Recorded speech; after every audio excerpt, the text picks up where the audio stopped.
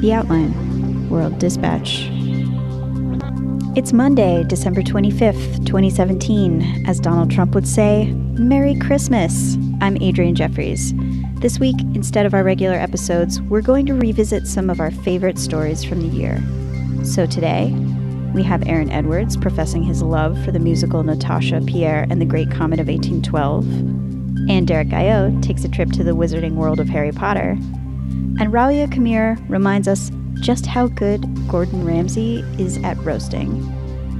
Here's the dispatch. Culture. This past September, the Broadway musical Natasha, Pierre, and the Great Comet of 1812 closed after some casting controversies. But just before the lights went down for good, Aaron Edwards reflected on what the show brought to Broadway and how the Great Comet touched him. Natasha, Pierre, and the Great Comet of 1812 is the most musically innovative, energetic, diverse, beautiful pieces of theater and art in general that I have ever seen. There's a war going on out there somewhere, and Andre isn't here. It's been compared to Hamilton for its diverse cast and the way it bends conventions of musical theater. But unlike Hamilton, which has seen massive success, Comet is about to close. I will love you, Anatole. The musical, which started its life in a tiny shoebox theater in New York back in 2012, will end its 9-month run on Broadway on September 3rd after poor ticket sales and a casting controversy contributed to its premature end. But instead of focusing on that, I want to focus on some of the things that I love about the show and what it brought to Broadway and theater in general, namely its music. The Great Comet was created by Dave Malloy. Oh, hello. I'm Dave Malloy. It's very exciting today because we just got a bunch of Tony nominations. Who knew? Dave is this incredibly weird, eccentric, great composer. 12 nominations for tonight for your exquisite work on Broadway. How are you feeling? We're pretty over the moon. It's pretty exciting. It's based on a slice of War and Peace by Leo Tolstoy. The show centers on a young Russian girl named Natasha who enters Moscow society while her fiancé, Andre, is off fighting at war.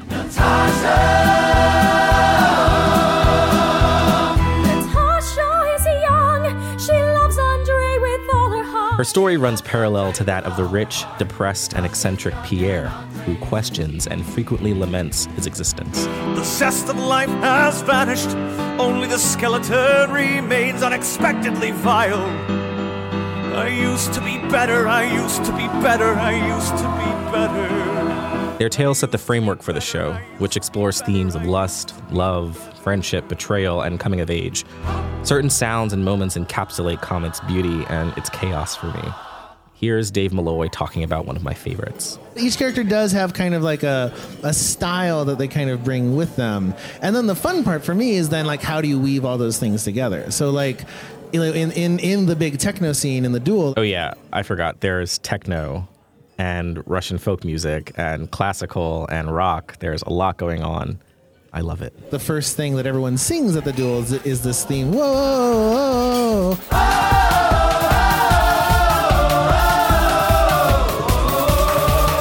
And then that theme comes back in the abduction when suddenly it's just a purely like Russian peasant song that's being sung out in the field. Whoa!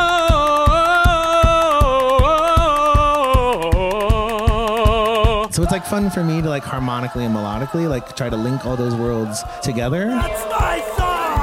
Malloy weaves different genres like the techno and the Russian folk in those songs into a fully realized piece of art. So another example of a cool thing that Malloy does with his music is Natasha just had a really awful experience with her future in-laws. So she goes outside and she looks up and she sees the moon. And she just sings this beautiful song to it about how much she misses Andre. First time I heard your voice, moonlight burst into the room. After Natasha sings this really touching, beautiful song, Maria, her godmother, just bursts out of nowhere and kind of interrupts her and is like, we're about to go to this big show. And Maria is played by Grace McLean, who has this incredible voice and just belts this line that shocks everyone out of their comatose state after Natasha's just lulled them to sleep. The opera, the opera. Stop mooning and moaning, we'll miss the curtain. Maria is Natasha's godmother, and she's described as strict yet kind, very loving, but also very passionate and a bit mean sometimes, but it comes from a place of love. And Grace McLean plays Maria in the Broadway cast. And there are several moments where Grace just kind of like erupts into fire and like makes everyone in the theater freak out. And one of my favorite ones is in a song called In My House, where she stops Anatole, who is Natasha's kind of side piece thing, from stealing her away. Now you listen to me when I speak to you! In my house! In my house! Do you hear what I'm saying or not? One thing that I think is really cool about how Dave does his orchestrations in general is that he never wastes space for other things to be happening while people are singing. So in this particular section of A Call to Pierre, which is a song where Maria goes to Pierre for help when all comes crashing down, the ensemble is singing these really gentle, like, ah-ha-has in the background that sound very sinister and add to this tension that the song is building up. Natasha has let down the family. Grace McLean, who plays Maria, does these incredibly high notes in this place in her voice that just sounds like she's erupting into, like, volcanic fire. It's incredible to hear live. One thing that I really love is there's a very gentle piano line that the music director is playing that mirrors Anatole's lines exactly. Listen very closely. I have long wished to have this happiness ever since the Narishkin's ball. Which is very cool to see because he's kind of singing in this very syncopated rhythm. It's just, you know, kind of free form. And the music director is following him almost exactly to a T. Last week, Semenova fell down. It's very cool to hear.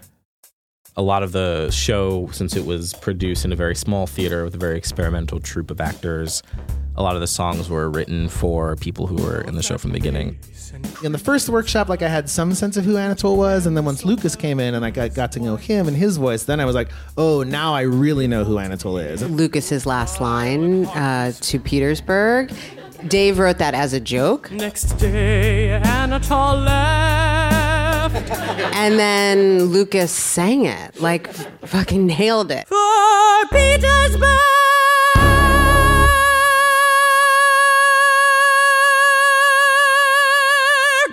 So that became this defining moment. But it was really just like, I have no idea how to exit this character. Well, comrades, we've had our fun. I've brought about 15 people to come see this show. Each time I went back to the show, I was always looking at my friends' faces as they would see certain moments. It's kind of like watching a movie that you love with someone for the first time. Like you just look for like the twinkle in their eye when they see something interesting. This show was, you know, the first show in a very long time that I felt this way about. Goodbye, my gypsy love. The show is obviously closing, but I think that it had a really important moment for Broadway because there's just so much diversity in the cast and the crew, not only through the way this cast looks, but also just in the way they make music. So when that comes together, it really makes something beautiful. And if people are in New York and they do have time to see it, you should definitely catch it before it closes on September 3rd. And if you're not, you can still experience this show in a pretty visceral and amazing way on Spotify, iTunes, anywhere you can buy music and albums. Just look for The Great Comet and listen to this amazing show.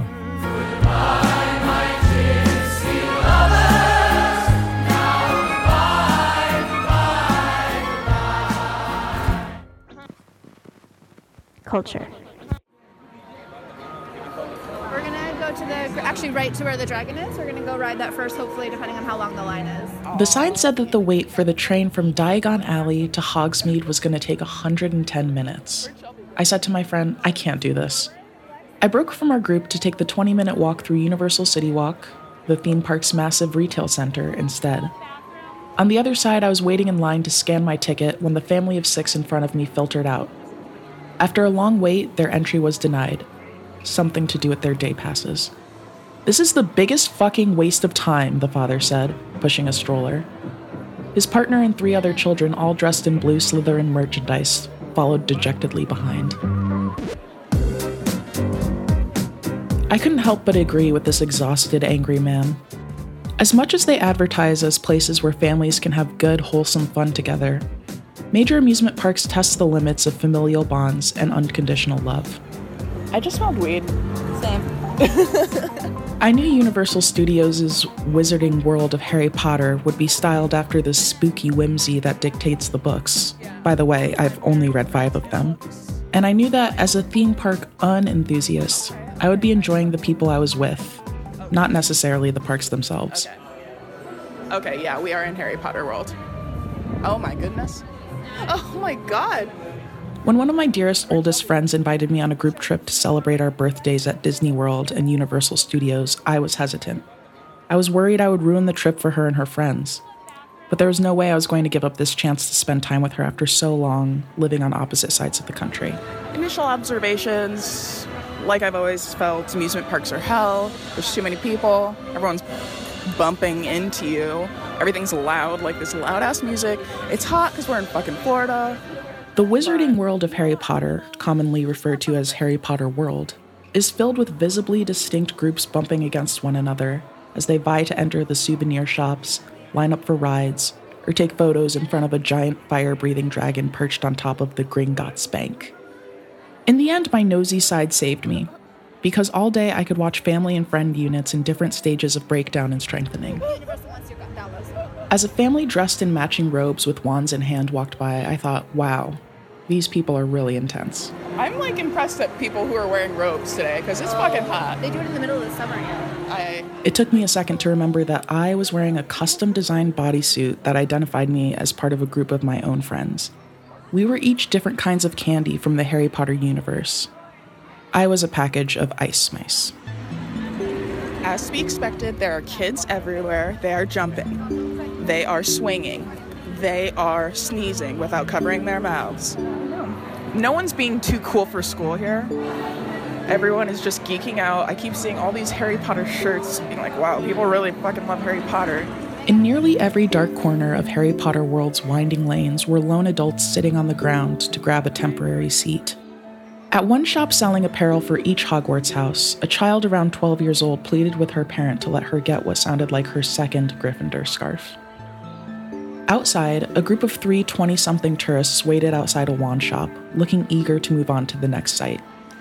Another member of their crew, no doubt inside trying to decide between a model of wand owned by Fred Weasley and another owned by his twin brother George, was at risk of getting left behind. All around me were parents, siblings, and friends on the verge of exploding, reddened by the unseasonably strong sun and their own internal rage. So many faces silently expressing, "We're here to have fun, damn it, so let's do it the way I know is best." Thank you for selecting all of that. Please make way for our chosen wizard. Wizard coming through. She's the chosen wizard, y'all. I'm a wizard. Hello. It wasn't all bad. Some groups were really keeping it together, like the family with children dressed in Hogwarts robes I saw later in the day at one of the park's restaurants. All excitedly talking about what ride to go on next, Escape from Gringotts or the Flight of the Hippogriff. They all arrived at the parks the same way, smiling, excited, united. But the parking lot scene at the end of the day offered more insight into the experience than any staged family photo could. Matching tribes trickled out of the park, children passed out in their strollers dressed exactly like the enduring parents pushing them. A couple with their newlywed status emblazoned on their chests emerged from the gates, one with bags of souvenirs in each arm, the other empty-handed. But I was part of this horde too. At Hogsmeade, at our last stop at the parks, I was buying a beer at a pub when I spotted a man with a Quidditch team captain shirt ducking into an alleyway with a child's backpack clutched to his chest. Looking at a dad right now who clearly abandoned his kids to get a quiet moment, and I feel him so hard. I thought, wow, some groups really don't know how to stick together. The man seemed to be catching his first breath in hours. I paid the clerk for my beer and took a long sip before stepping back out into the crush of people. I had to find the group of friends I had abandoned before it was time to leave. As much as I loved watching the chaos around me, it was ultimately them that I was here for. We're in Harry Potter world. Mission accomplished.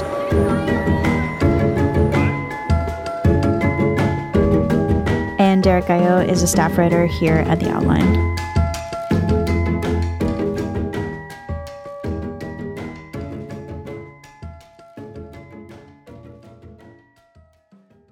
Culture. Gordon Ramsay is holding up a slice of white bread to either side of a woman's head. Both of them are dressed in chef's whites. What are you? An idiot sandwich. Idiot sandwich what? An idiot sandwich, Chef Ramsay. I first saw that exchange floating around online in the form of a captioned GIF. It wasn't until months later that I realized the clip was actually taken from Hell's Cafeteria, a parody sketch that aired on James Corden's Late Late Show. Hell's Cafeteria. But Gordon Ramsay has regularly gone to such extreme lengths to humiliate contestants on shows like Hell's Kitchen that even this seemed realistic to me. Where's the lamb sauce? Come on, man. I just need it. This is the lamb. Where's the lamb sauce? More recently, on Twitter, Gordon Ramsay's been dragging users' struggle plates. In response to a photo of one user's chicken, he said, quote, "You're supposed to roast the chicken, not take it to the crematorium." To another who'd sent in a picture of a poached egg in a bowl of noodle soup, he said, quote, "Looks like toxic scum on a stagnant pool." To yet another who'd asked for feedback on some empanadas, all he could muster up was sad. It's hard to tell how many people, if any, are participating earnestly. What is clear is that people enjoy being roasted by Ramsay and watching strangers get roasted by him too. Some of the qualities Ramsay demonstrates are ones that we're taught to seek in ourselves, for better or worse. Perfectionism and hard work as a panacea. Ramsay's biography is aspirational. He was a soccer star derailed by an injury who had to fight his way from a council estate to culinary school. He battled his way through multiple renowned kitchens to earn and maintain several Michelin stars. Ramsay, an outsider from the Midlands, got a job as a line chef and somehow turned that into an empire. In the years since then, he's become synonymous with one-liners that are borderline verbally abusive. Bobby, yes. I'm looking for someone to take control of this disgusting, embarrassing mess. He doesn't give a fuck. He's dreaming. He's standing there pissed his pants looking for his tartar, caviar, white chocolate crap. And he's just running around like a toilet brush. Is anyone going to take control? Many of these clips come from Hell's Kitchen, on which a dozen amateur cooks and professionals must compete for a job running a big-name kitchen. The show's been criticized for Ramsay's persona and for what has been alleged as an inaccurate portrayal of professional kitchens and restaurant hierarchies. But outside of Hell's Kitchen, Ramsay deploys multiple personalities. On Kitchen Nightmares, the now-defunct show where he intervened to help struggling restaurants, he plays a role that one desperate restaurateur described as white Oprah. You showed me tonight that each and every one of you has got the capabilities to turn this around. But you, madam, you're going to explode. I believe in you. Now believe in yourself. On MasterChef, he's gentle and patient with contestants. It makes me feel homesick. Oh, does it? Yes, it does. And on late-night TV, he's a charming culmination of all of the above. Witty, lovable, able to laugh at himself. Jimmy, you've got to put a little bit of effort into it. I'm sorry, I'm putting effort into it. Stop being lazy. Let's go. Right. It must be fun to be married to you. Yet it's still Ramsay's dickishness that seems to attract people the most. In an era where brash talk is all around us and becoming increasingly normalized as a style of communication, Ramsay perhaps feels like a welcome contrast. His roasts are self-aware, entertaining, and ultimately harmless. It's just food, after all. And Ramsay knows it, too. Perhaps because he learned, rather than inherited, his affinity for fine dining, he doesn't seem to have the precious, pretentious approach to food so many others working at his level do. And he acknowledges that regular people eat regular things. He may be a dick, but he's a benevolent dick. For now.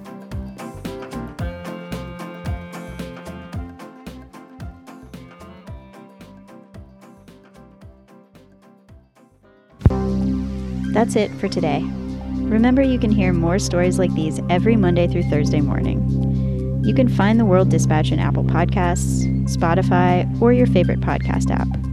Or just go to theoutline.com/podcasts for direct links.